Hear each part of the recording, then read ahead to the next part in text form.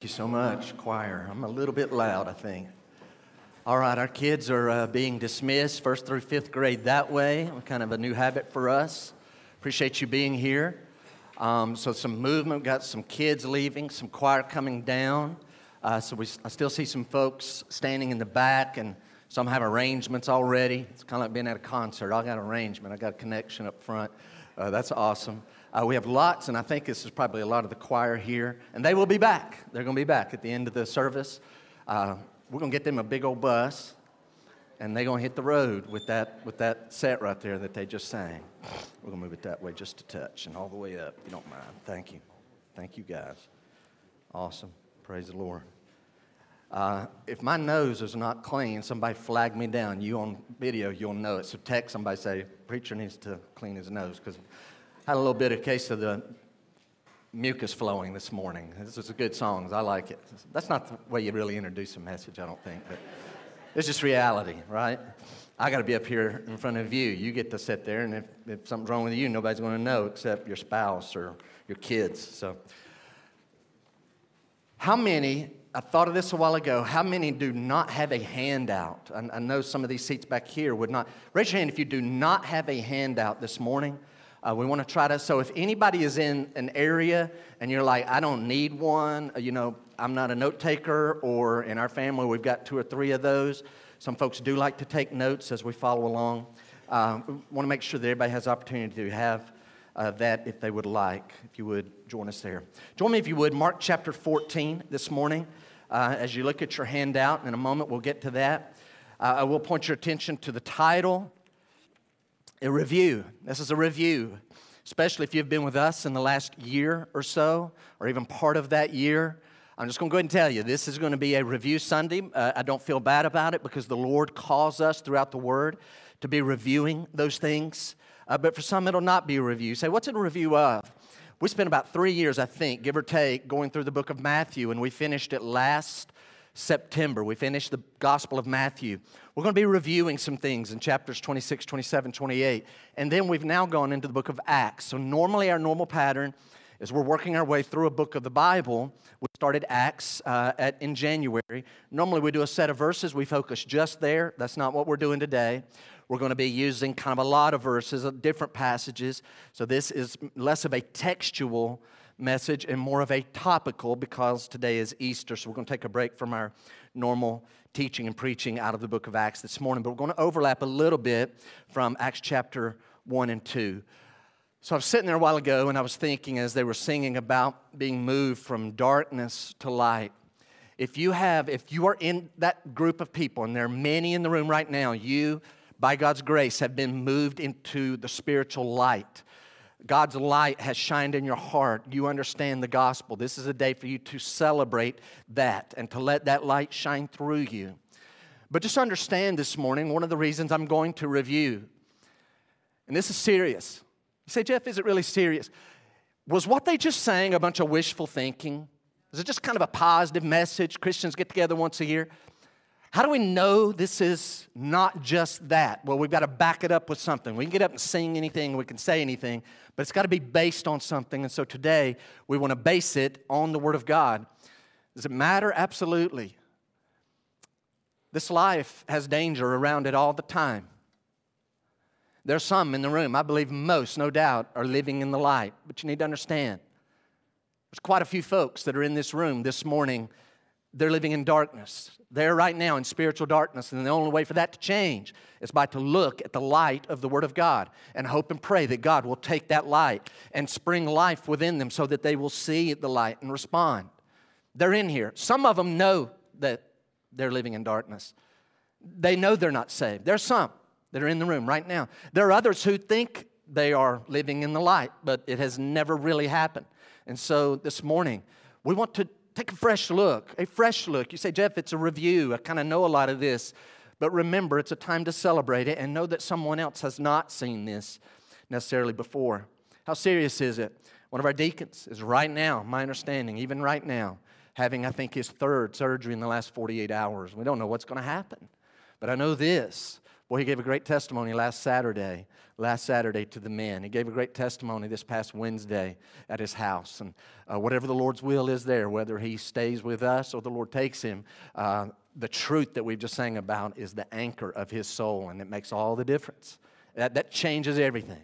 So pray even now within yourself, Lord, open my heart to receive this truth. I want us to notice three things this morning about a review of the resurrection of the Lord Jesus.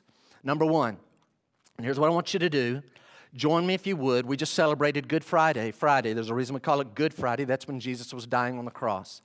But here's where we're going to start. Go back in your mind right now. You use your imagination. We're going back to the Thursday. Let's go back maybe, say, 3 to 4 hours in your mind before that Friday began at midnight. So that Friday's going to begin at midnight. He'll be arrested. Let's go back before that on Thursday evening, 3 to 4 hours in advance of that. Notice number one this morning, what was happening within Jesus. I want us to think about that. So as we go back to that late Thursday night, the Lord and His disciples are about to eat the last Passover meal. It's now we call it the Last Supper. It's going to transition that as far as Christians are concerned. The Jews still celebrate the Passover. Christians do not. It has been transformed into now the Lord's Supper this time period. It was around this time of the year. We don't know the exact date in that year. But He's about to have that meal with His disciples. So here's what I want you to go with me right now. What was going on in the mind and the heart and the soul? What's going on internally within this man called Jesus of Nazareth? What's going on inside of him? I'll not turn there, but I challenge you, read John chapter 13. The first 4 verses will tell us an insight into what's going on in his mind. He knows. So John, inspired by the Holy Spirit, says that Jesus knows that his hour has come. He's been talking about this hour. It's not like 1 hour. It's this time period of his suffering, his death. He knows it has now arrived. He is just, like I said, 3 to 4 hours from being arrested and put on trial. So now that he knows this in that upper room, about to partake of the Passover meal, the Bible also says and gives inclination, he knows fully who he is. He knows who he is. And this is a mystery. The eternal Son of God, can I say it? The eternal God the Son became a human being. And all that entails, everything about being human except becoming a sinner. He became a human being, an embryo, a baby. He was born. And He took on all that entails. So He laid aside His omniscience. And so one of the Gospels talks about how as He grew up from a baby to an embryo to an unborn, to a newborn, to an infant, to just a little toddler, to his adolescence. Somewhere in that time period, the Bible talks about how He grew in wisdom and knowledge and stature. Think of that. God the Son is growing in wisdom and knowledge. I don't know when the day came that this little child realized who he was. But we know that by the age of 12, he's in the temple saying that I must be about my Father's business. So we know by age 12, and that is a mystery. And some of you be like, I think you're teaching heresy. In the womb, he knew. I don't believe that. He laid that aside. He was the eternal Son of God. But in John 13, he knows fully who he is. He knows his hour has come. It is now that time. He's been predicting. It is now the time. And he knows every detail of what is coming his way. He knows he's about to go back to the Father from where he has been for eternity. So he knows that relationship. And because he knows every detail, there's something that's going on within him. Look at Mark 14, verse 32. So I'm going to skip the Last Supper. He washes the disciples' feet. Judas exits to go betray him. While this scene is happening, Judas is getting the armies that are going to come and arrest the Lord just moments, about an hour after what we're about to read. But the Lord and His 11 disciples left the upper room, went through the city of Jerusalem. They go down the mountain. Up here's the temple area in Jerusalem. They go down the mountain, and they're going to head up the Mount of Olives. And somewhere in this region, there's this garden called Gethsemane of olive trees. And verse 32 takes place. What's going on within Christ? And they went to a place called Gethsemane, He and the 11. And He said to His disciples, sit here while I pray. So the 11, picture the scene. It's dark, probably around 11 o'clock. You guys sit here. I'm going to go pray. But verse 33 adds, and He took with Him Peter and James and John. You guys sit here. Peter, James, John. Y'all three, come with me. And he took with him Peter and James and John, and notice what the Bible says. He began to be greatly distressed and troubled. They would have never seen, Peter and James and John are getting an inside look. They have never seen Jesus like this.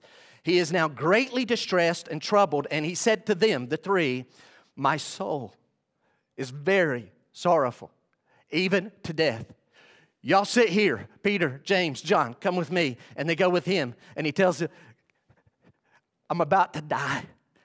I'm about to die. My soul is exceedingly sorrowful. He is greatly distressed. He is troubled. You're like, what's going on? What's the problem? He says, remain here and watch. And going a little farther, about as far as you can throw a rock, he goes a little further, and he fell. He fell. He's a man. He fell. He's the God-man. He fell on the ground and prayed that if it were possible, the hour might pass from him. He knows it's time. He knows Judas. They're about to come down the hill and come get it. They're lighting their torches. He knows every detail. And he's having this last prayer session. God, is there any other way? Verse 35. Verse 36, and he said, so he's praying that this hour might pass.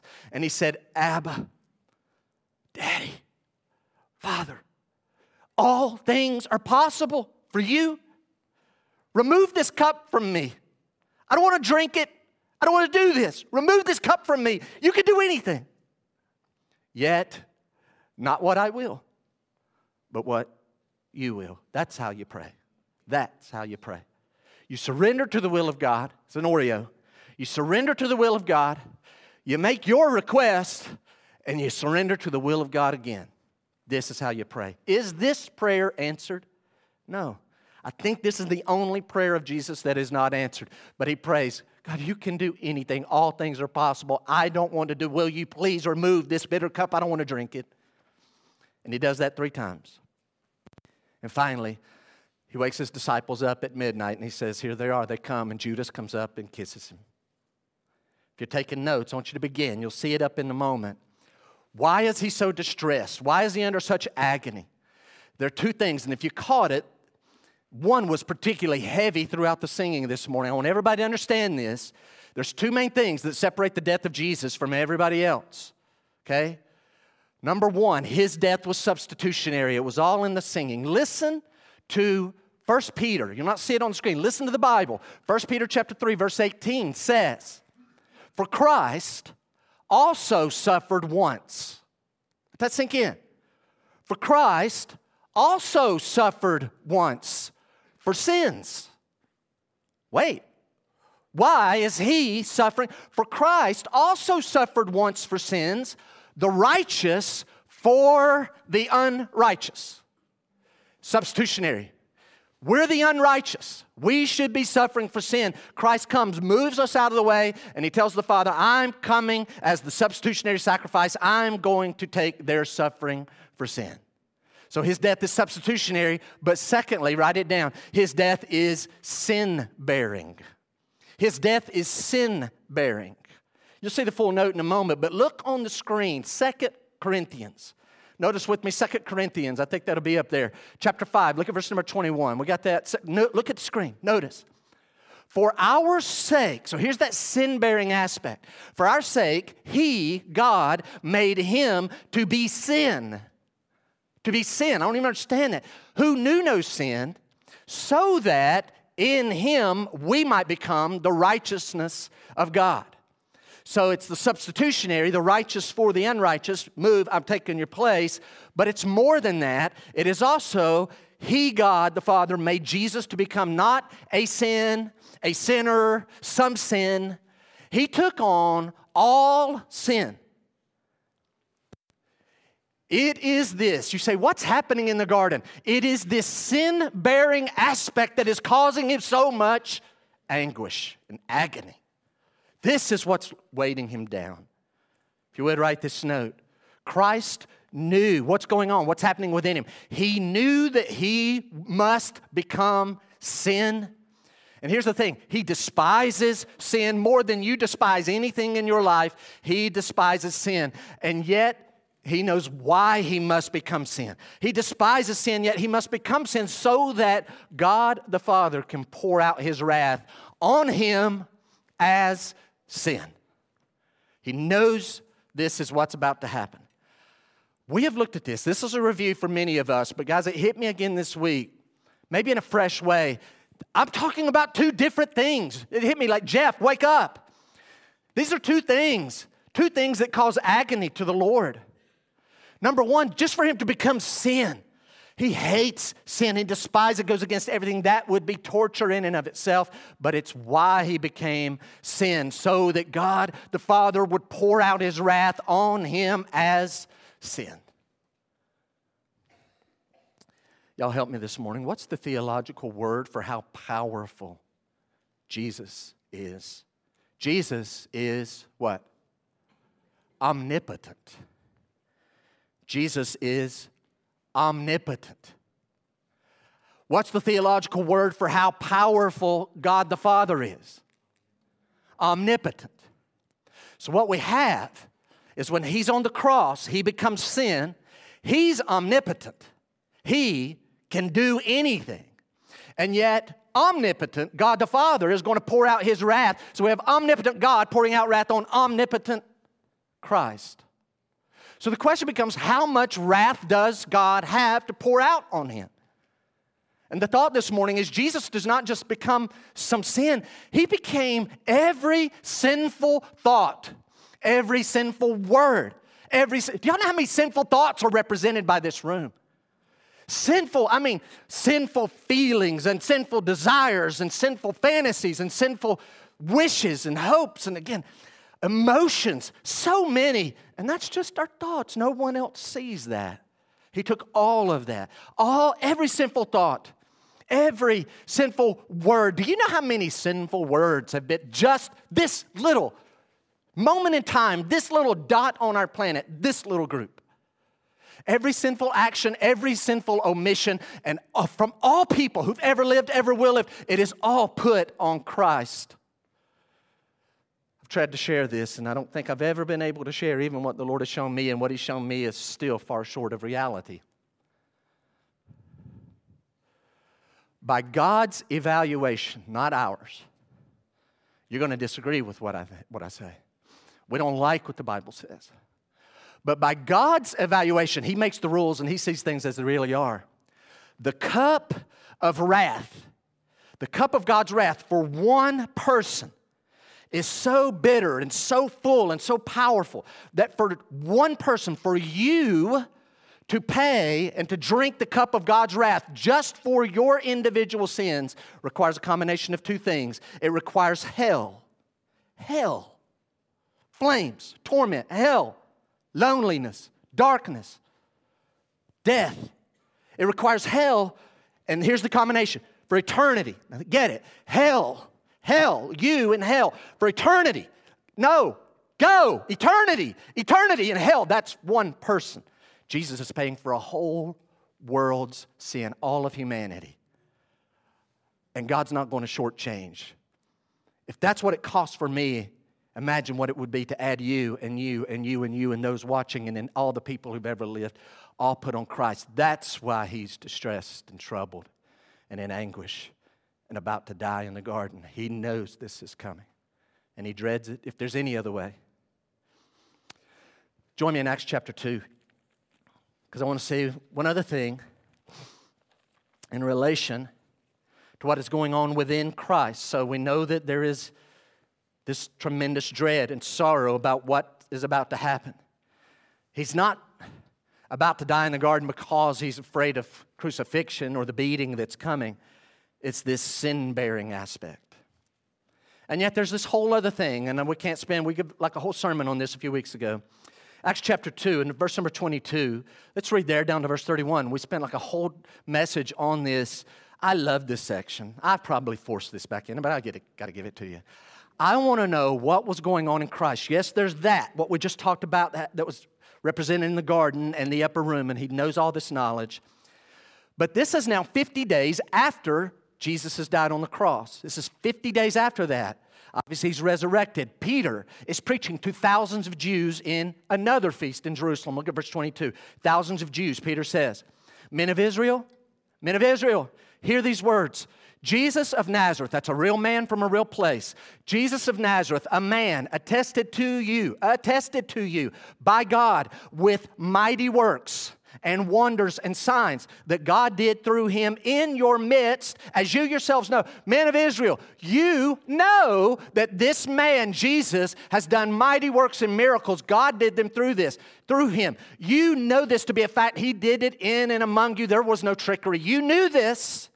And yet, verse 23, this Jesus, the one that you knew was the man of God, who did all the miracles and healings, this Jesus, delivered up according to the definite plan and foreknowledge of God, here's Peter's message, you crucified and killed by the hands of lawless men. Hey, Israel, men of Israel, you killed him.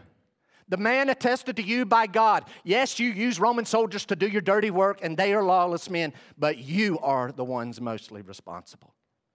But, verse 24, God raised him up, he tells these Jews. God raised him up, loosing the pangs of death.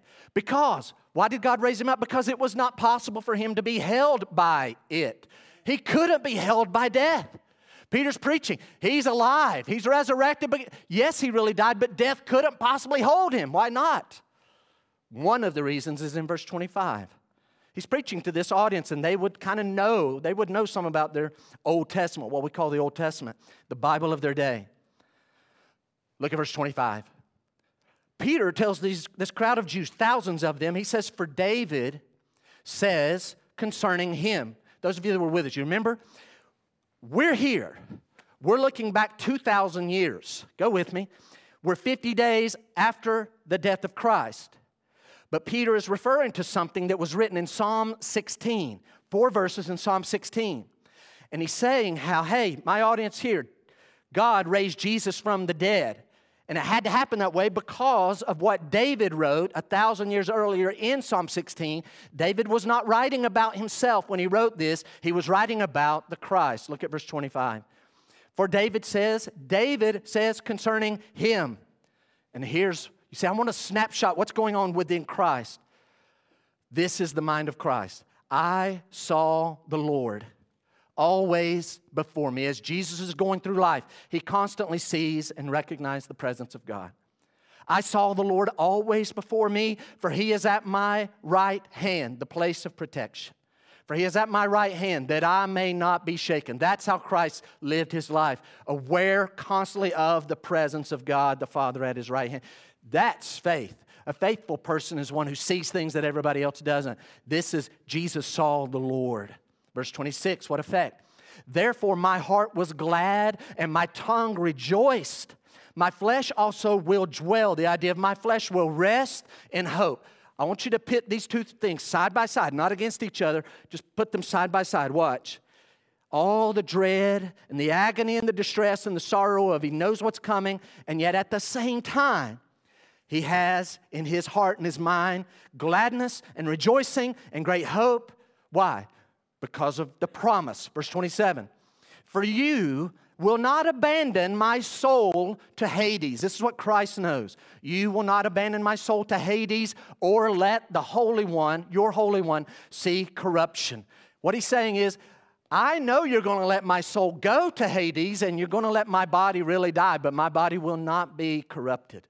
And my soul will not be left in Hades. You have made known to me the paths of life, and catch the future here, you will make me full of gladness with your presence. You see that? In John 13, the Bible says Jesus knew he was going back to the Father. Here we see it in Psalm 16 as a prophecy, and now Peter is looking back to 50 days earlier and saying, this is what was going on in the heart of Christ. Verse 29. Peter tells his Jewish audience after reading and quoting Psalm 16, he says, brothers, I may say to you with confidence about the patriarch David that he both died and was buried, and his tomb is with us to this day. No offense, we love David. He died 1,000 years ago. He's been dead 1,000 years ago. His body has decomposed. He never resurrected. But verse 30, being therefore a prophet, David was a prophet, a true prophet, and knowing that God had sworn with an oath to him that he would set one of his descendants on his throne. He foresaw and spoke about the resurrection of the Christ, that he was not abandoned to Hades, nor did his flesh see corruption. Write this down. Here's a snapshot. What's going on in the heart and the mind of Christ? Write it down. Yes, he shuddered at the thought of becoming sin and receiving God's wrath.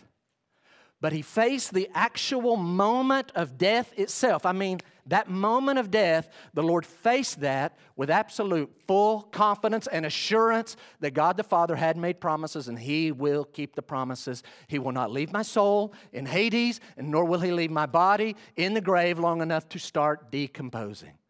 He faced death, that moment of death, unafraid, totally.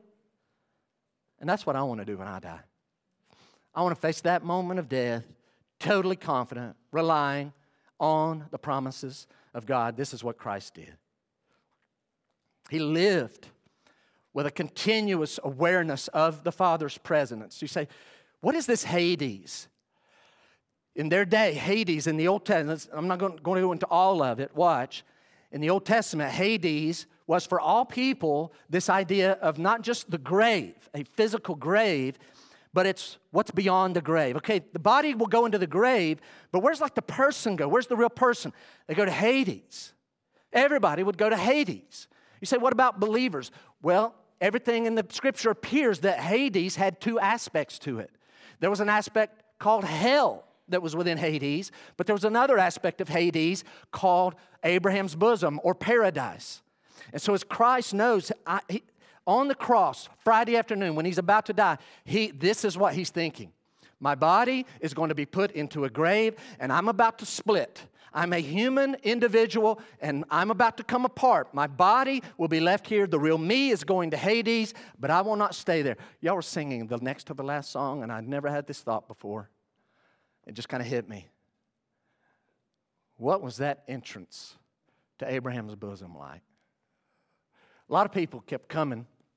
Believers, what was it like when Jesus showed up? Could you imagine the roar?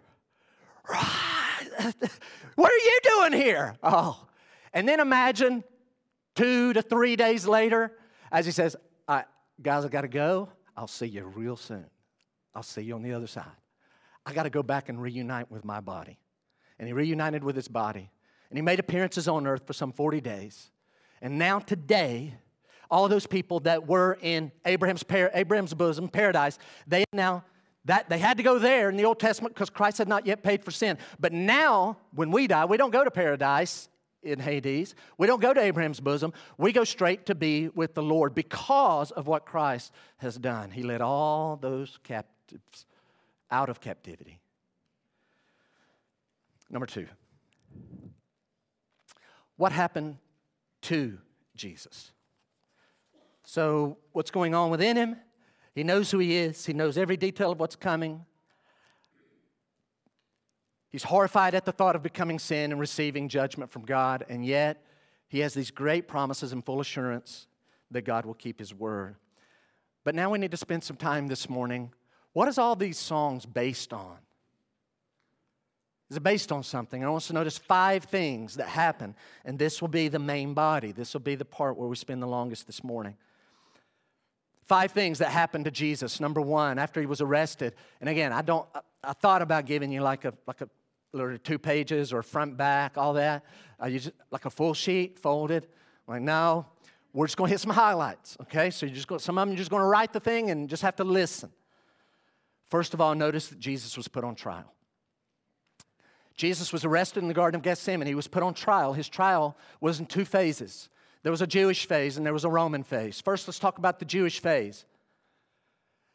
There were 3 aspects of that, but I'm going to focus on the middle one. His Jewish trial was completely illegal. Do you remember why? There was like a dozen aspects where they broke the laws of the land to try Christ. I'm going to point out a few. Number 1, it was illegal because it was at nighttime. They're not allowed to have trials at night. That's illegal, breaks the law. Number 2, he had no legal representation. He had no lawyer. That's illegal. Can't try it. Number 3, they end up announcing their verdict before a whole day goes by if it's going to be guilty. Now, if you acquit and you say they're innocent, you can do that anytime. But if you're going to announce a guilty verdict, a whole day has to go by to allow time for mercy and grace to come into the heart. They don't do that. But particularly, this is why this was a corrupt, crooked, wicked trial. Let this sink in. This trial, this courtroom, this Jewish courtroom, it wasn't all 71 members. No doubt there were a few that couldn't make it, and some they will come the next morning. And no doubt others were not invited on purpose because we don't need them to have like any negative to the flow of where they want the place to go. But these 71 members are supposed to be his jury. They're supposed to be his judges listening to the charges against him. But you know you're in a bad situation if you're ever put on trial and the judge starts becoming your prosecutor. Now you're in a bad way. So if you're ever in some foreign country and there's a guy that's the judge and then he starts bringing all the charges against you, you're going down. Just know it doesn't matter if you're innocent or not. And that's exactly what happened to Christ. Write this down. Jesus' supposed jury and judges also became his actual prosecutors. And the problem was that before the trial began, they had already reached a pre-trial verdict in their heart that he's guilty. What are we going to do with it? Oh, we're going to find him guilty. Guilty of what? We don't know yet. We're going to find it. We've already made up our, we already made up our mind. He's guilty. And the sentence will be the death sentence. They already made up pre-trial. Before the trial begins, his supposed judges have become his prosecutors and already reached a verdict of guilty.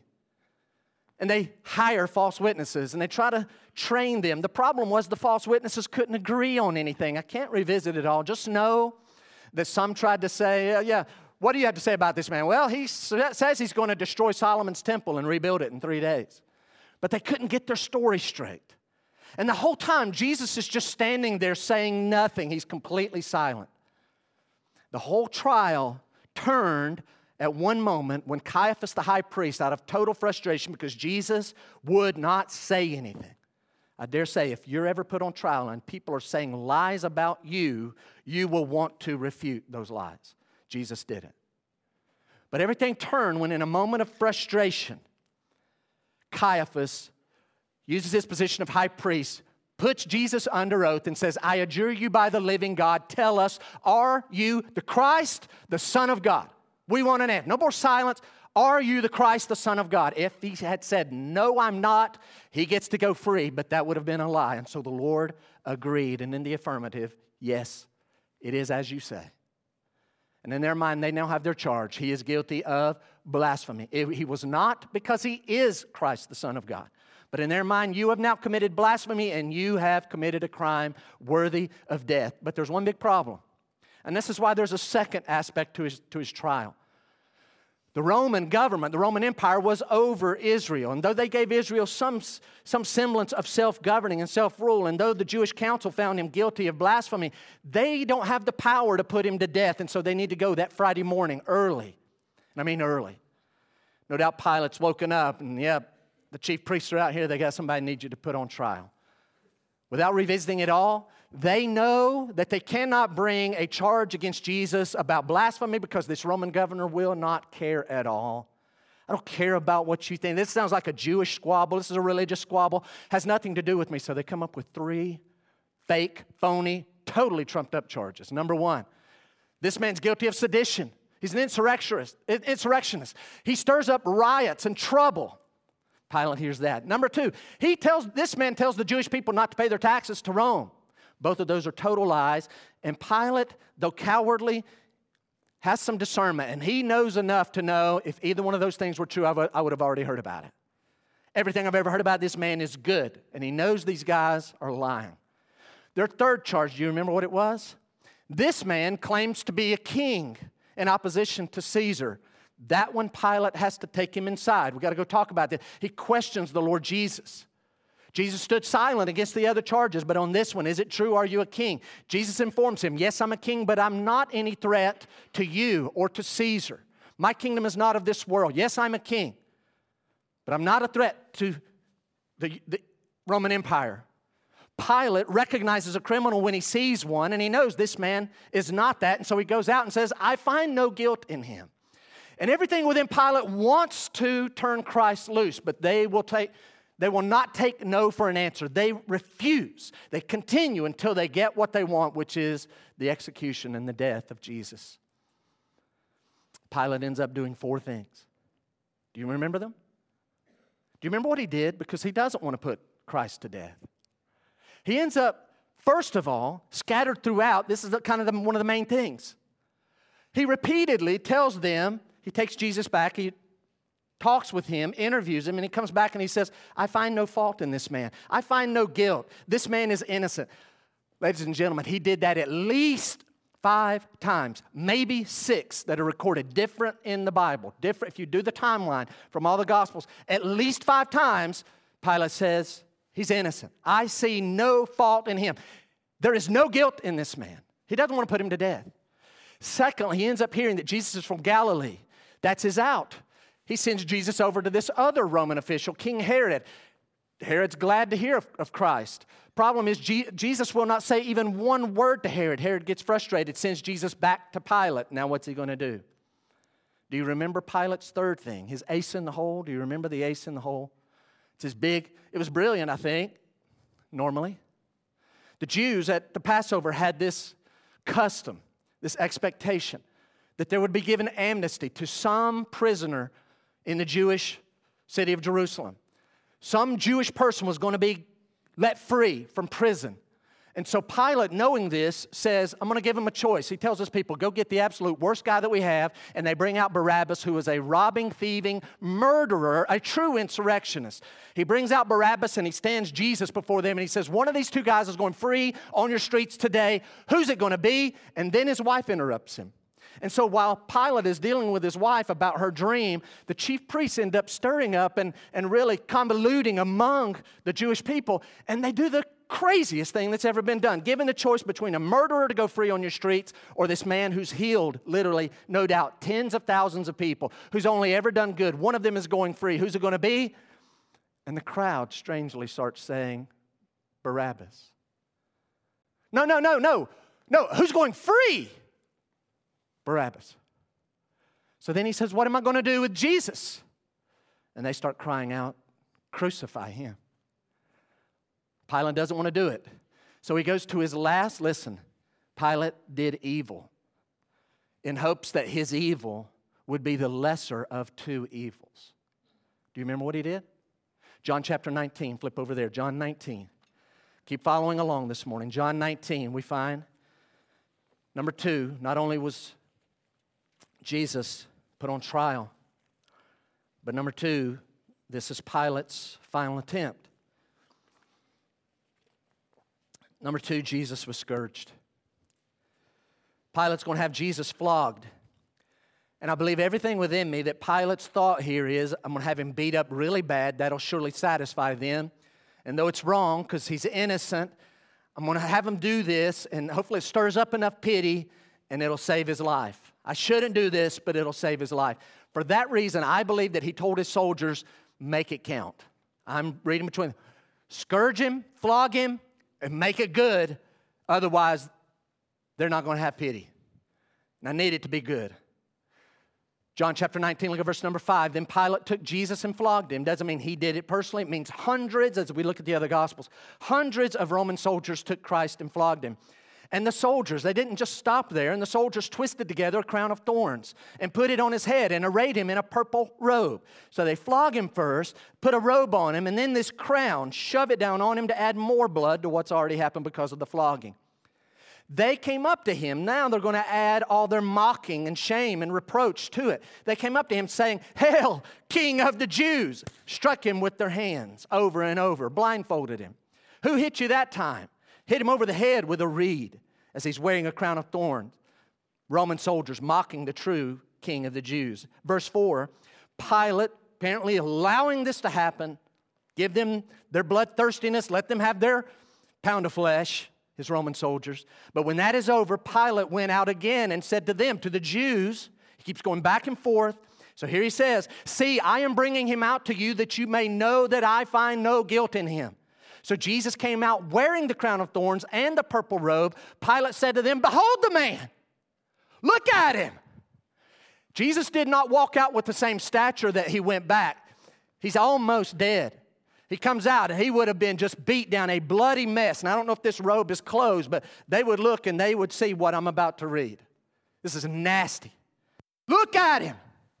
It's got to be enough. You would think, but it wasn't. So what is this flogging? D.A. Carson, by the way, there's two ways they would flog people. One, they would tie their hands and put them up over their head, strip them of their clothes, put their feet where they could barely touch the ground. And two scourgers would take their turn. No doubt one right-handed and one left-handed, and there was not a limit. And these guys could kill you if they want. They could get you within an inch of your life. They could do different levels of scourging. The other is to take the same, no clothes on, take the person and tie them around a post with their hands tied. Either way, there is absolutely no defense. You will not be able to defend what's about to happen. D.A. Carson says the whip was the dreaded flagellum. It's called the cat of nine tails. Most of you have heard this, but somebody hasn't. Picture a handle, and out of that handle are coming 9, it's called a cat, because cats scratch and claw and do damage. Out of that strap, that handle, comes 9 pieces of leather, he writes. The whip was the dreaded flagellum, made by plating pieces of bone or lead into leather thongs. 9 leather thongs, pieces of lead scattered throughout, bone, jagged, all in that. 9 of these things, and they're going to take their turn, right-hander, left-hander. He writes, write it down, severe flogging not only reduced the flesh to bloody pulp. That line just by itself. It reduced the flesh. I'm not camp here. We're not camping here. But you need to understand, this is what happened to Jesus. He's put on trial, and then he's flogged and scourged and crowned with thorns. Do you get the picture? The skin is being removed, and the ribbons of muscle are no longer ribbons of muscle. It's just being pounded and muted into bloody pulp. But having studied this and researched this, he writes, severe flogging not only reduced the flesh to bloody pulp, but could open up the body until the bones were visible. So the spine and the ribs and the entrails exposed. It could get to the point literally where the entrails are exposed. Far worse than a surgery. I mean, again, look, we better stop. That looks like a rib right there. No, let's go on this side. And they're experts at doing this, almost killing him. And they bring him out, and there's Pilate hoping that's enough for this bloodthirsty crowd, but it was not enough. So why did Pilate end up letting the third thing happen to Jesus? 1, he was a coward, but 2, you understand this, the Jewish leaders had leverage on him. They had already reported him to the Roman emperor, and if he gets reported again as doing a bad job, he's at least going to lose his job, and number 2, he could be punished himself. He doesn't want either one of those things, so he ends up placating, and they do not accept the flogging as being sufficient. No, they insist. Number 3, Jesus was crucified. You're still in John 19. Look at verse number 16. John 19, verse 16. John 19, 16. When they would not take no for an answer, they demanded their way. Finally, verse 16 says, so he delivered him over to them to be crucified. So they took Jesus, and he went out, bearing his own cross. He's carrying his own cross to the place called the place of the skull, which in Aramaic is called Golgotha. So picture that. Christ is carrying. Is it the 2 pieces of the cross, or is it just the cross beam? We don't know. And we know from other Gospels that eventually falls beneath that weight, and a man named Simon has to end up carrying it for him. But ultimately, he makes it to the place which is called the place of a skull, which in Aramaic is called Golgotha. Every Gospel strikes me by how short they describe what actually happens. Look at verse 18, first 4 words. Look at it. First 4 words. There's so much there. There, they crucified him. And with him 2 robbers, one on either side, and Jesus between them. There's about 3 quotes. If you have heard me preach an Easter sermon for now 7 times, you've probably heard 3 quotes that are in today's message, probably 5 or 6 of those times, and maybe a 7th time. And I'm not going to park here, but I just, every time, for my own good, and I think for our good, we need to just try to take a glimpse of what that is like. What is crucifixion? Oh yeah, they spike that hand, and they put a spike through the hands and the feet, and they take it up and they drop it in the hole, and you hang there till you die. Frederick Farrar is one that I always borrow from. Quote, indeed, a death by crucifixion seems to include all that pain and death can have of horrible and ghastly. He's going to give 12 descriptions. So we think about, okay, that's the bad part about crucifixion, but he's researched it more. There's at least 12 things that are going to take place. Here's his list. Dizziness, cramp. So the body is going to cramp. The person is going to be dizzy. Thirst. He's going to come back to that one. Dizziness, cramp, thirst. Starvation. You don't get food on a cross. Sleeplessness. You don't get to go to sleep on a cross. No matter how long you're up there, you're not going to really sleep. But notice these others. Traumatic fever. Fever is just running. So you're freezing to death and you're burning up. Traumatic fever. Tetanus. So poison is going all through the bloodstream. And then he goes into the mind. Shame is associated. A person feels shame on a cross. The next one sounds like that, but it's a little different. Publicity of shame. So it's not just shame of being on a cross. Jerusalem's going to have hundreds of thousands of people and tens of thousands of people are going to go by the Lord Jesus. There's publicity of shame. And then the next one, long continuance of torment. Not just torment, but continuous torment. This is what happens to a person on a cross. Long continuance, unstopping torment. Horror of anticipation. Not just horror, they're going to drive a spike into that hand. That would end up being one of the least. Dreading that. No, it's dreading every movement. It's knowing that how well you're breathing right now, which you're barely staying alive, that's the best it will be until your breath is completely gone. Mortification of untended wounds. You're dying from untended wounds. For our rights. All this is intensified just up to the point at which they can be endured at all. But all stopping just short of the point which would give the sufferer the relief of unconsciousness. If I could just go unconscious. No, you don't just get to go unconscious in crucifixion. And his last thoughts are these. I find them very revealing. No doubt a result of much research. He says, and while each variety of misery went on gradually increasing, there was added to them the intolerable pang of a burning and raging thirst. Don't discount that one. And then he says, and all these physical complications caused an internal excitement and anxiety which made the prospect of death itself. So what's going on in a person's mind that's being crucified? There's an internal excitement and anxiety which made the prospect of death itself, of death, the unknown enemy at whose approach man usually shudders most, makes it bear the aspect of a delicious and exquisite release. Person on the cross, they literally, if you could ask them, they would definitely say, I don't know fully what happens after we die, but whatever it is better than this. I just want to die right now. I would love it if you would just kill me. Please don't leave me to suffocate to death. Did Jesus die by crucifixion? It's not in your list. I'll give you 5 things. He was put on trial. He was scourged. He was crucified. After 6 hours on the cross, Jesus decided he would die, and he died. And then his soul went to Hades. Number 4, write this. You say, what happened to the body? Number 4, Jesus was buried. This is a whole study to itself. Please don't just make this a light thing. I'm not going to be able to give it time this morning. Jesus was buried. Follow me. Here's why this is important. What usually happened to a crucifixion victim was they would be left on a cross.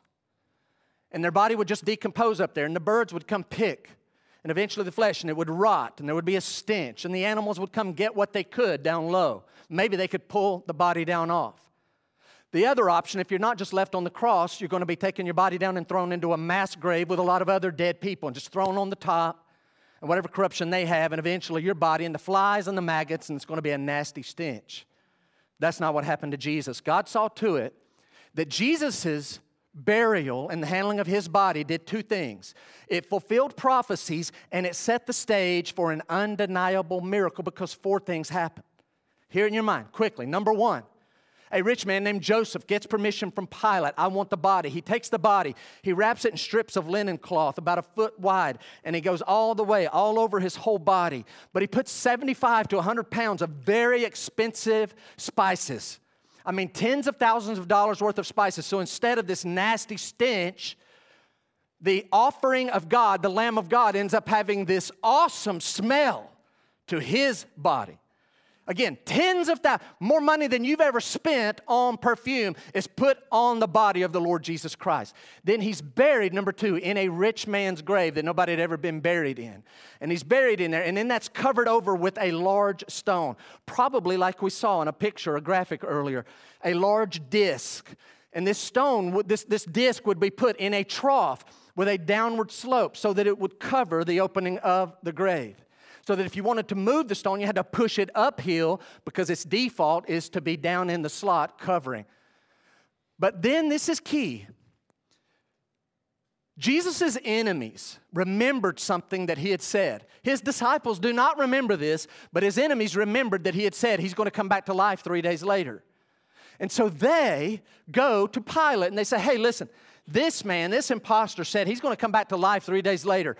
Could you imagine how bad it would be if His body were to be missing on the third day like He says? We'll never hear the end of it. We need some Roman soldiers to guard the tomb. Pilate says, you have your guard. So Roman soldiers go and guard the front entrance of Christ's tomb. You got the picture?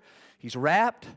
He's buried. A stone is put in place. Roman soldiers are on duty to guard to make sure none of Jesus' followers can dare try to steal the body.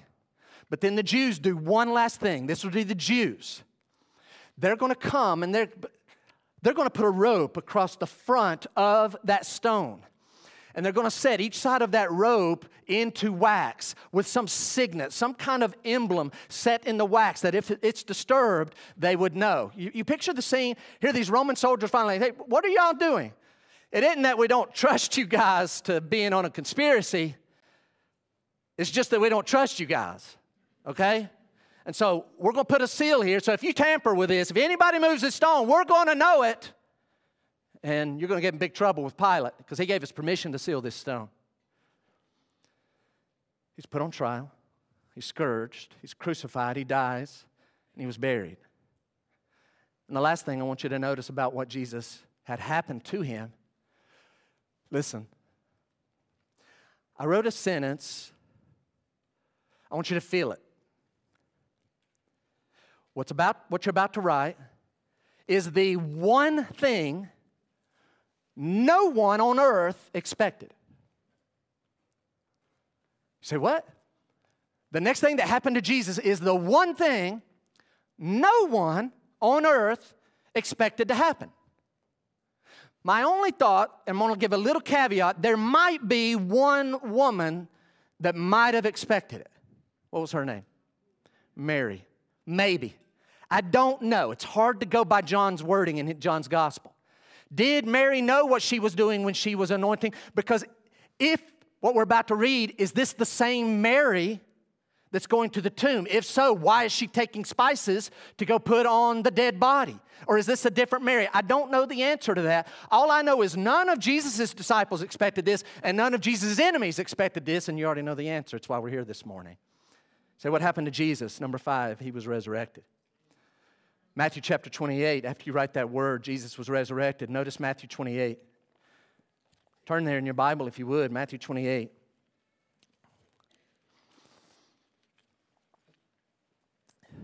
Matthew 28.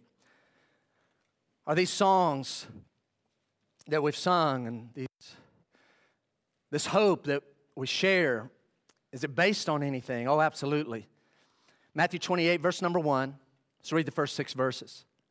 Now, after the Sabbath, yesterday would have stood for the Sabbath, so we had Good Friday, the day on which the Lord died. Sabbath day, His tomb's being guarded by the soldiers. There's a stone in front of it. But early on Sunday morning, after the Sabbath, toward the dawn, earlier than this, so toward the dawn of the first day of the week, today's Sunday, the first day of the week, what happened? Mary Magdalene and the other Mary went to see the tomb. We know from the other Gospels, they're bringing more spices to apply to the body. There's more than these women. There's 3, 4, 5 women, at least 3, possibly 4 or 5 women. And we know from other places that they're wondering, what about the stone? It's too big. We know it's a large stone because they don't feel like they can move it. Yet they continue going. It's like mostly dark. Almost some daylight before sunrise. Verse 2. 4 things end up happening that they don't expect. Verse 2, behold, there was a great earthquake. Second one in about 48 to 60 hours, because there was a great earthquake on Friday at 3 p.m. And behold, there was a great earthquake, for an angel of the Lord, second thing, an angel of the Lord descended from heaven and came and rolled back the stone. So this angel comes down, he rolls back the stone. Jesus doesn't roll back the stone. Jesus is already gone. We're going to know that. Verse 2, there was an earthquake, for an angel of the Lord descended from heaven and came and rolled back the stone and sat on it. And here these women, you got to know that as they're coming, they're going to see these Roman soldiers. Did they know they were there, or is this a surprise? What are they doing here?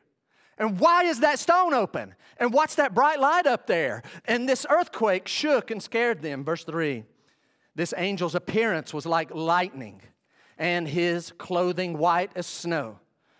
When people see angels, we get afraid. Verse 4 says, and for fear of him, this angel, the guard, by the way, we know there are actually 2 angels. Matthew points out one. And for fear of him, the guards, these Roman guards, trembled and became like dead men. They're so afraid of this angel.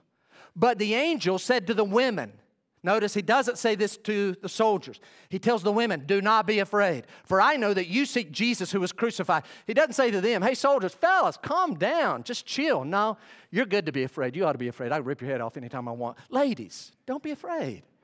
I know why you're here. They're over here trying to keep Jesus' disciples from stealing a body. They can be dealt with. You all don't need to. I'm making a distinction. You don't need to be afraid of me. Verse 5, the angel said to the women, do not be afraid, for I know that you seek Jesus who was crucified. He's not here. This is like the worst news they could have heard. Stones rolled away, and now you're telling us he's not here. He is not here, for he has risen, as he said. He said this at least 6 times in the book of Matthew. At least 6 different times. For he has risen, as he said, come, see the place where he lay. Jesus had told them, the 3rd day is your cue. They totally forgot about it. The 3rd day is your sign. When you see me rise again on the 3rd day, you will know who I am. The second quote I can never get away from is the next one I'm about to use. Wilbur Smith writes this, and you've heard it before if you've been here.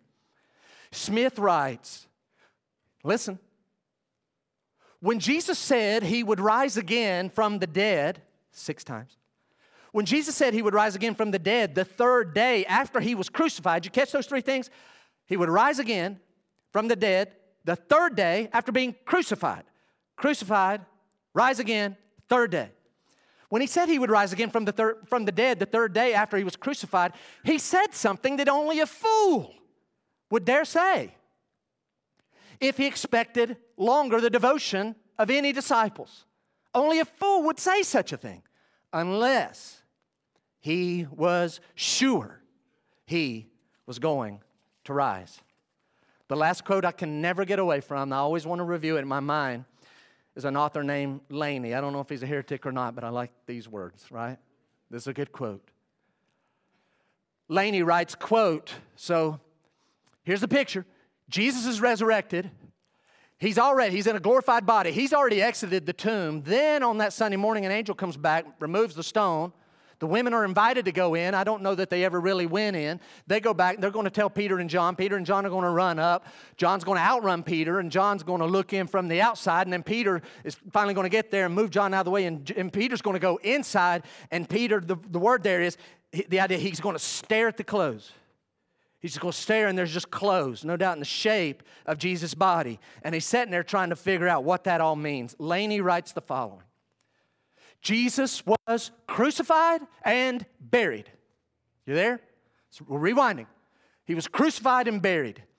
His followers were utterly dejected. All Friday night, all Saturday, Sunday morning, there goes some women to give more spices to add what Joseph's already done. Jesus was crucified and buried. His followers were utterly dejected. They thought he was the Messiah. Apparently he's not. They crucified him. They're totally confused, utterly dejected. But Laney continues. A very short time afterwards, they were extremely elated and showed such reassurance has carried them by a sustained life of devotion through to a martyr's death. So here they are, utterly dejected.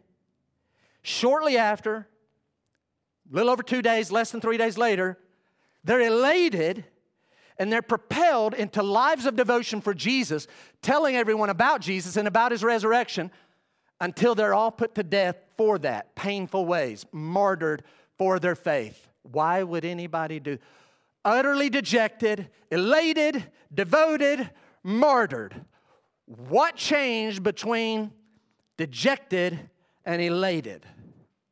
What made them? I'm going to ask you in your mind right now, go. What specifically moved them from being dejected to elated? You'd say, well, when Jesus rose again, that didn't do it. Jesus rose again and they were not elated. You say, it was that empty tomb. Nope, the empty tomb made them confused. What was it? Acts chapter 1. Acts chapter 1, verse number 3. He presented Himself alive to them after His suffering by many proofs. By many proofs, the King James says many infallible proofs, appearing to them during 40 days and speaking about the King. And that appearing to them means like a dozen times, like 12 or more times. He keeps on appearing to them over and over and over. Write this thought down. Yes, they died martyr's death. They went from dejected to elated to devoted to martyred. The reason? People don't die for a lie. People die for what they know is true. And these men who died, they are not 99, they are 100% convinced that Jesus was resurrected from the dead, not because of the empty tomb, but because of His repeated appearances in the exact same body that was crucified. Write that down. The word many proofs in Acts 1:3 means the strongest kinds of evidence, the kind you would take into a courtroom if you were trying to prove your point.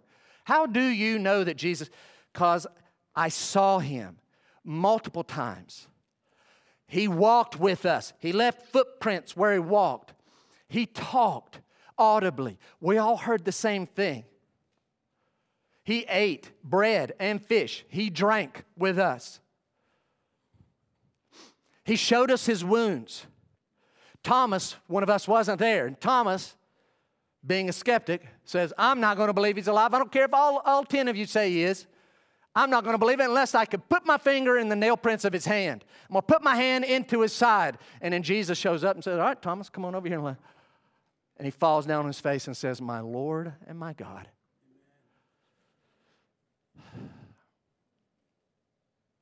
Last point this morning. What are we to do with this?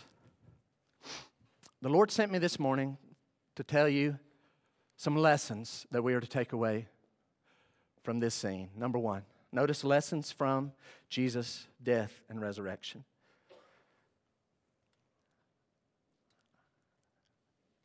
I've been impressed by the Lord to come tell you all this morning that based on what we've sang, which is based on the Scriptures, the following 6 truths. Number one, God will judge all sin.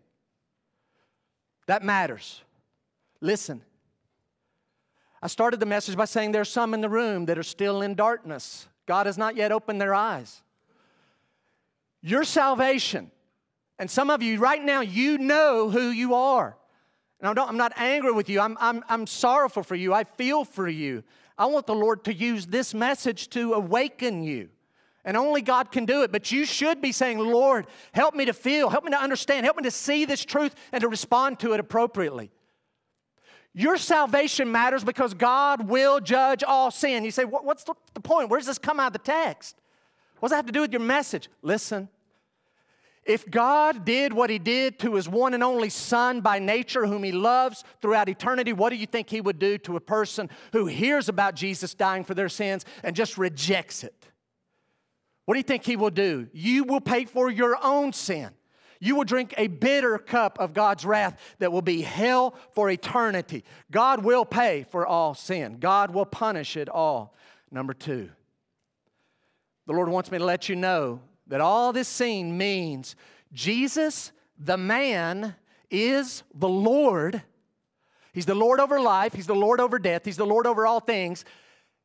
He's in control of all things that happen in heaven and on earth. And the result is we must worship Him. So Christians, this morning, the Lord sent me to tell you the truth. What you should do with what we've learned this morning is cause it to help you understand that a man, one of us, is running the universe and heaven. One of us is worthy of our worship. Worship Him because Christ has died and resurrected. Number 3, this is important. God wants me to let you understand that God is trustworthy to keep His promises. He made 300 prophecies in the Old Testament, and God kept all of those. But in my mind, I thought as I was reading this, Psalm 16 in Acts chapter 2, where Peter talks about Psalm 16 and what was in the mind of the Lord, here's what I know. God made a promise to His Son that He would not leave His soul in Hades. He would not leave His body in corruption in the grave. And that is exactly what happened. God kept His promise to His Son in Psalm 16. And I take this away. Everything, every promise, Christians, listen. I'm not saying when you take the Bible and twist it and make it say what you want it to say. I'm saying when you rightly interpret the Word of God and you find a passage, a verse, a section of Scripture that has promises for you, you sink your teeth into it. It will happen. God is trustworthy. Number 4. Not only is your salvation urgent because God is going to punish all sin, but I want you to know this. Your salvation is available. Why? Write it down. God wants you to know this morning that the resurrection of Jesus proves, this is something I say every Easter, and I'm going to always say it. Just get used to it. So if you come next year and you're like, wonder at what point He's going to say this. Oh, it's going to happen. Because this is what matters. The resurrection of Jesus proves that God accepted Jesus' death as the sufficient payment for our sins. That's the sign. How do we know that what Jesus did on the cross was enough? When God raised Him from the dead, that was your evidence and proof and inclination. That was the sign. That was God's way of saying, I accept His death on that cross for your sins. Ladies and gentlemen, can I say it this way? God accepts His death and nothing else. God doesn't accept anything else. This is important. If there was another way for God to save from sin, then God would have done the other way. But God sent His Son to die this horrible death where we talked about flogging and crucifixion and just the weight bearing. We don't even understand the worst part of the cross is the sin bearing and the substitutionary part of it. Why would God do that if there's another way? Here's my point. If you have in the past thought you were saved, or if you ever plan to be saved by going to God, but in your mind, as you come to God for salvation, and if you thought you've got saved in the past, and when you came to God for salvation, if you had any thought whatsoever in your mind of your good works being added to what Jesus did on the cross, then you screwed up the whole thing. You spoiled the grace aspect of salvation. Because of what Christ has done, God says, I will give you eternal life. I will give you forgiveness. I will give you salvation for free. But if you come with any part of your mind, I mean even like, Lord, I know what Jesus did saves me, but I'm going to do my part, my little 1%, then you have ruined it. You have spoiled the grace aspect of salvation, and you have utterly insulted the death of Christ as if it is insufficient to pay for your sin. Make sure, check your heart right now. You who say you are saved, was there anything or is there anything in you that thinks, I'm trusting Jesus and I'm adding a little bit to it. I got baptized and I'm a member at Graceview and I'm faithful and I read my Bible and I pray and I give money. And I stopped saying those words. That's awesome. That's wonderful. I hope you're not relying on that in any way in your formula, in your equation with God. Number 5. God sent me here this morning to tell believers, tell them that Jesus' resurrection guarantees our resurrection. Guarantees it. Romans 8. Would you flip over there? Romans 8. I think it's the last one I'll have you turn to. Look at Romans 8.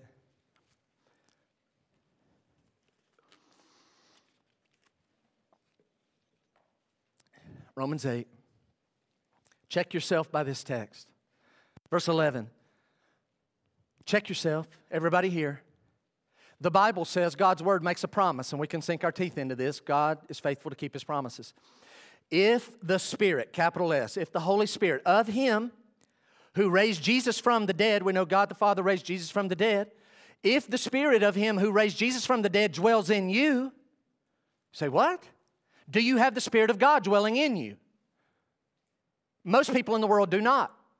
All believers do. Do you? Listen, if you're sitting here this morning and you just heard that question and say, oh yeah, I have the Holy Spirit dwelling in me. What evidence do you have of the Holy Spirit? God will not move into this body. I mean literally, the Spirit of God in this little space, and I stay the same. You don't have something as big and powerful and life-changing as God come into your life and you just stay the same. So if you're sitting there this morning and you say, oh, I have the Spirit. I like Romans 8, verse 11. What evidence do you have that the Spirit is in your body? If you do have that assurance, then take great comfort in verse 11. If the Spirit of Him who raised Jesus from the dead dwells in you, He who raised Christ Jesus from the dead will also give life to your mortal bodies.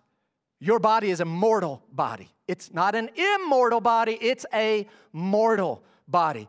And He will give life to you from the dead, to your mortal body, through His Spirit who dwells in you. Why does this matter?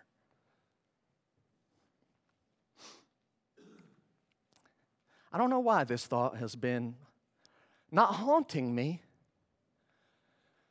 but keeps recurring, probably for about the last 3 weeks. Death is coming. Death is coming. Death's coming. Not to stir up a hornet's nest, but right here in our group, our regulars of Graceview, I know our official stance is a pre-tribulation rapture. I hope that's the right one. I hope the Lord raptures us before the tribulation. But there are some in this congregation who have pretty good evidence that the rapture is not going to take place until the middle of the tribulation. That means 3.5 years of tribulation. And there's others in here have some really good, strong evidence that could indicate the rapture takes place at the end of the tribulation, going through the 7 years. And most of us, if that's the case, will be put to death for our faith. Do you understand what I'm saying? There's a lot of people in the room, we're just living life like, oh, I'm just going to live and I'm going to get raptured out. I'll never have to die. Do you know how many millions, billions of Christians have died believing that? And I'm not taking away. I believe in the doctrine of the second coming. Second coming doctrine is true. When that rapture takes place, I don't know for sure. What I'm saying is you better plan on dying. Plan on dying, or quite possibly going through something you may wish you were dead before you had gone into it. Plan on dying. Are you ready? 2 events recently. One was Friday. A lot of people paid a lot of money to go to a golf tournament. Where are you going to be better than at Augusta National Golf Course? A large pine tree just randomly just falls. Wham! Go look at the video. Barely misses people. I haven't followed up. I'm assuming no one was injured. I mean, you just see people running out of the way. Biltmore Estate. In the last year, one was just in the last 2 weeks. A tree fell, landed right on an employee's car. He's in it. They're getting sued by that employee's family. Random tree. Where are you going to go in North South Carolina and Georgia where you're going to feel more safe and more like, man, this is awesome than at Biltmore Estate and at Augusta National Golf Course? Random trees are falling. Death is always lingering. But the resurrection of Jesus guarantees my resurrection. My mortal body is going to die. I'm planning on it. Write this down. Death will not be the last word. No, it's not in your notes. I'm sorry. Listen to Sproul. Y'all remember R.C. Sproul? He's with the Lord now. Sproul has now experienced what he wrote. He says, in his death, Jesus removed the sting from the grave so that death now is not a punishment for sin, but a transition to a better dimension. I like that quote.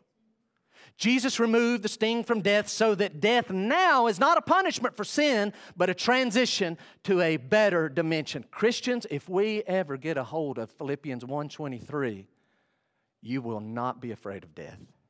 When I'm about to die, and I've got a ventilator tube run down my throat, and I'm in that who knows what's going to happen phase, remind me of Philippians 1. Jeff, if he takes you, it's far better.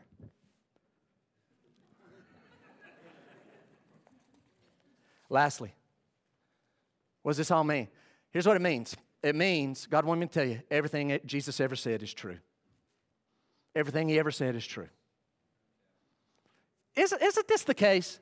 Hey, if a man tells lame people to get up and walk, and every lame person he says to get up and walk, they all do. And every blind person he ever said, and he does it a lot, he tells blind people to see, and they all do. And he tells deaf people to hear, and they all do. And he tells some dead people to rise up and live again, and they all do. If that same man for months in advance says he's going to Jerusalem, and he does, when he get there, I'm going to be crucified, and he is, and then he says, I'm going to come back to life, and it's going to be on the third day. If that man who always told them, and they always did what he said, if that man says these four things, I'm going to Jerusalem, I'll be crucified, I'm coming back to life, and oh, by the way, it's going to be on the third day. If all that happens, I'm believing everything that man says, whatever he says. So what did he say? Look at the screen. Look at the screen. John 14. Look at the screen. Can we have John? Jesus said to him, here's Jesus. This is true. I am the way, the truth, and the life. Jesus said, you better believe it, no one comes to the Father except through me. Jesus says there is no way to go to heaven except through Him. He's the way. John 5:24, look at the screen. John 5:24. Jesus says, truly, truly, I say to you, I'm telling you the truth. Look at it. Whoever hears my words and believes, there's two parts. Whoever hears my words and believes Him who sent me has eternal life. You got to hear it and believe it. He does not come into judgment, but has passed from death to life. You got to hear my words and believe it. Whatever He says is true. John chapter 3, they sang it earlier. Look at verse 16. It's important because of one word. We're adding one word here. For God so loved the world. Jesus says that He gave His only Son. Why? That whoever. So if you're here this morning and you're saying, it's not me, preacher. God loves them and God will save them, but you don't know what I've done. Well, Jesus says whoever believes in Him should not perish but have eternal life. I'm going with what He says, not what you feel. I'm going with that. Acts 16:31, last verse. Sirs, apostles of Jesus, what do we have to do to be saved? They said, believe in the Lord Jesus Christ, and you will be saved. Ladies and gentlemen, it all boils down to this. The way to go to heaven is to believe Jesus and what He says. But what does that mean? Your last note is this.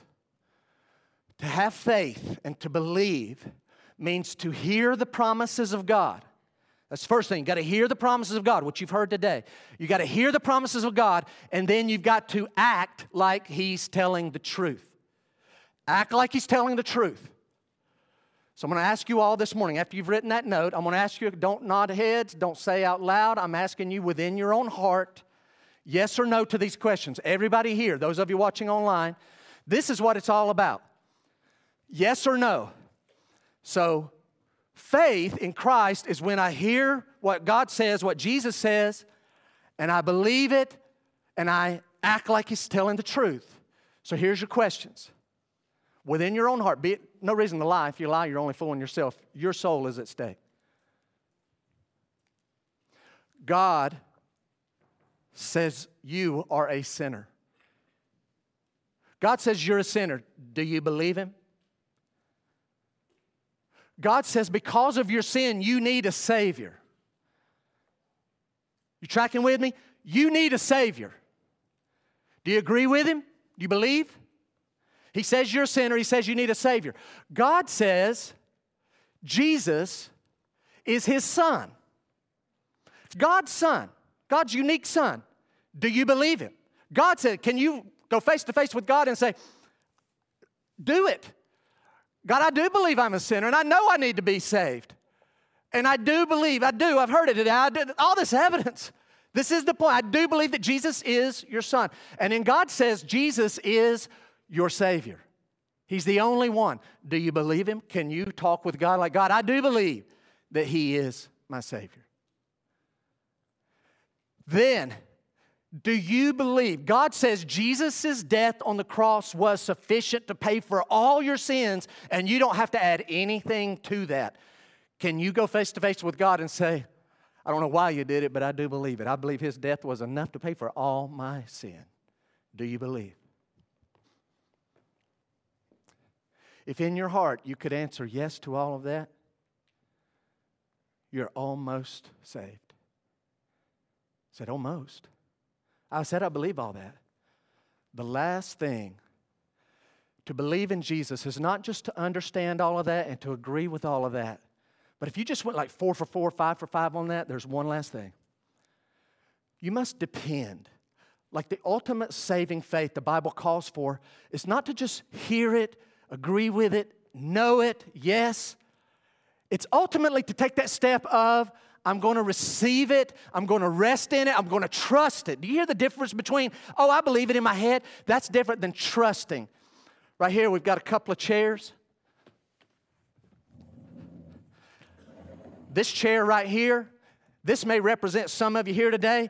You have been totally unconcerned about your salvation. You're just living life like you're never going to die. This here represents you trusting and resting in Christ. Not just, oh, I know it. It's you, I'm going to rest. I'm going to trust. See, the ultimate faith that saves a person is in that moment where they, in a moment of time, they choose to receive that salvation. They don't just see God handing it. I'm giving you, I'm offering you salvation. It's, oh, I know you are, and I agree with all the tenets of it. I'm intellectually tracking with you, God. No, it's that moment where without moving a muscle, without doing any work, you take it, and you just rest in Christ because He's enough, and your legs aren't tight, and you're not stressed out. And in that moment, for me it was 1979, in that moment you just rest so much, you know He has done it. You know He has done it. The only way for that to happen is for you. Now, by the way, this chair for some of you may mean this. You say, Jeff, I'm very concerned about my salvation. That's why I got baptized and joined the church here, and that's why I read my Bible every day. You're in this chair. If that describes you, if that's what you're trusting, you better get up out of that chair and you better move over to this one and start resting in Christ and let Him. I want everybody leaving today having received the free gift of salvation. The way you do it by faith is in a moment of time, like right now. You just, not by hand, you just go face to face with God. I hear what you've said today, Lord, and I see all the evidence, and I believe it. I'll take it right now. I'll take it. I receive it right now. And I'm not going to wonder if you did it. You have to do it. Everything Jesus said, you have to do it. So I'm taking it right now. Heads bowed, eyes closed, just for a moment. If you need to receive that salvation, I want to invite you. In a moment, not yet, I'm going to invite our choir back up, and they're going to close with a song. But if anyone right now is here or watching online, and you're just not sure, or you know you're unsaved, could I invite you? Would you just right where you're at, acknowledge to God, say, God, talk to God. He'll hear you. And just believe. It's not about a perfectly worded prayer. Just right now, talk to God. God, you're right about me being a sinner.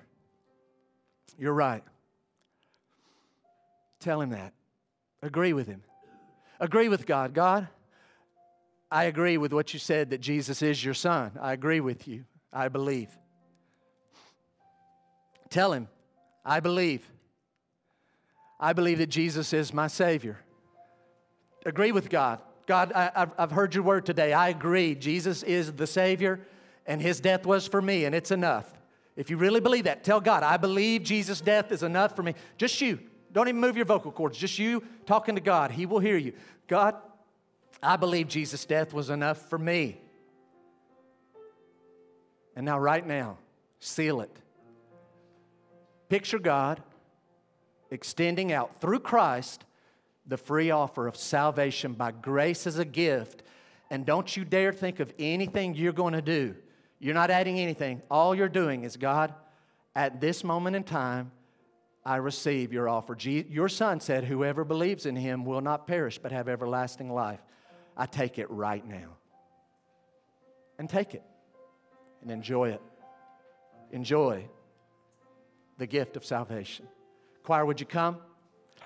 Choir's making their way. Heads bowed, eyes closed. Everyone else, heads bowed, eyes closed. Christians, if you're a Christian, I want you to listen to this song. I don't know if we end up singing or not, but I've requested this song be a good song for us to finish on this morning. So Christians, as the choir's making their way, why don't you just in your heart tell God thank you. Thank Jesus for taking all your sin, for taking your place. Thank God for keeping all of his promises. Thank God for the truth of what they're about to sing, that Jesus' death guarantees our resurrection. His resurrection guarantees our physical bodies will ultimately be resurrected.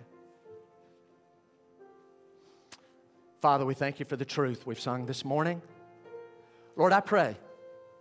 Lord, we prayed Friday, a lot of us. Some of the people we prayed for are here this morning. We ask you by name to save them. Did you do that today, Lord? Did you save some this morning? Did you give them the gift of faith? Are they now living in the light? If so, Lord, give them great boldness. Give them great boldness. Let them enjoy that. Let them have great assurance to rest in the sufficiency of Christ. It's in his name.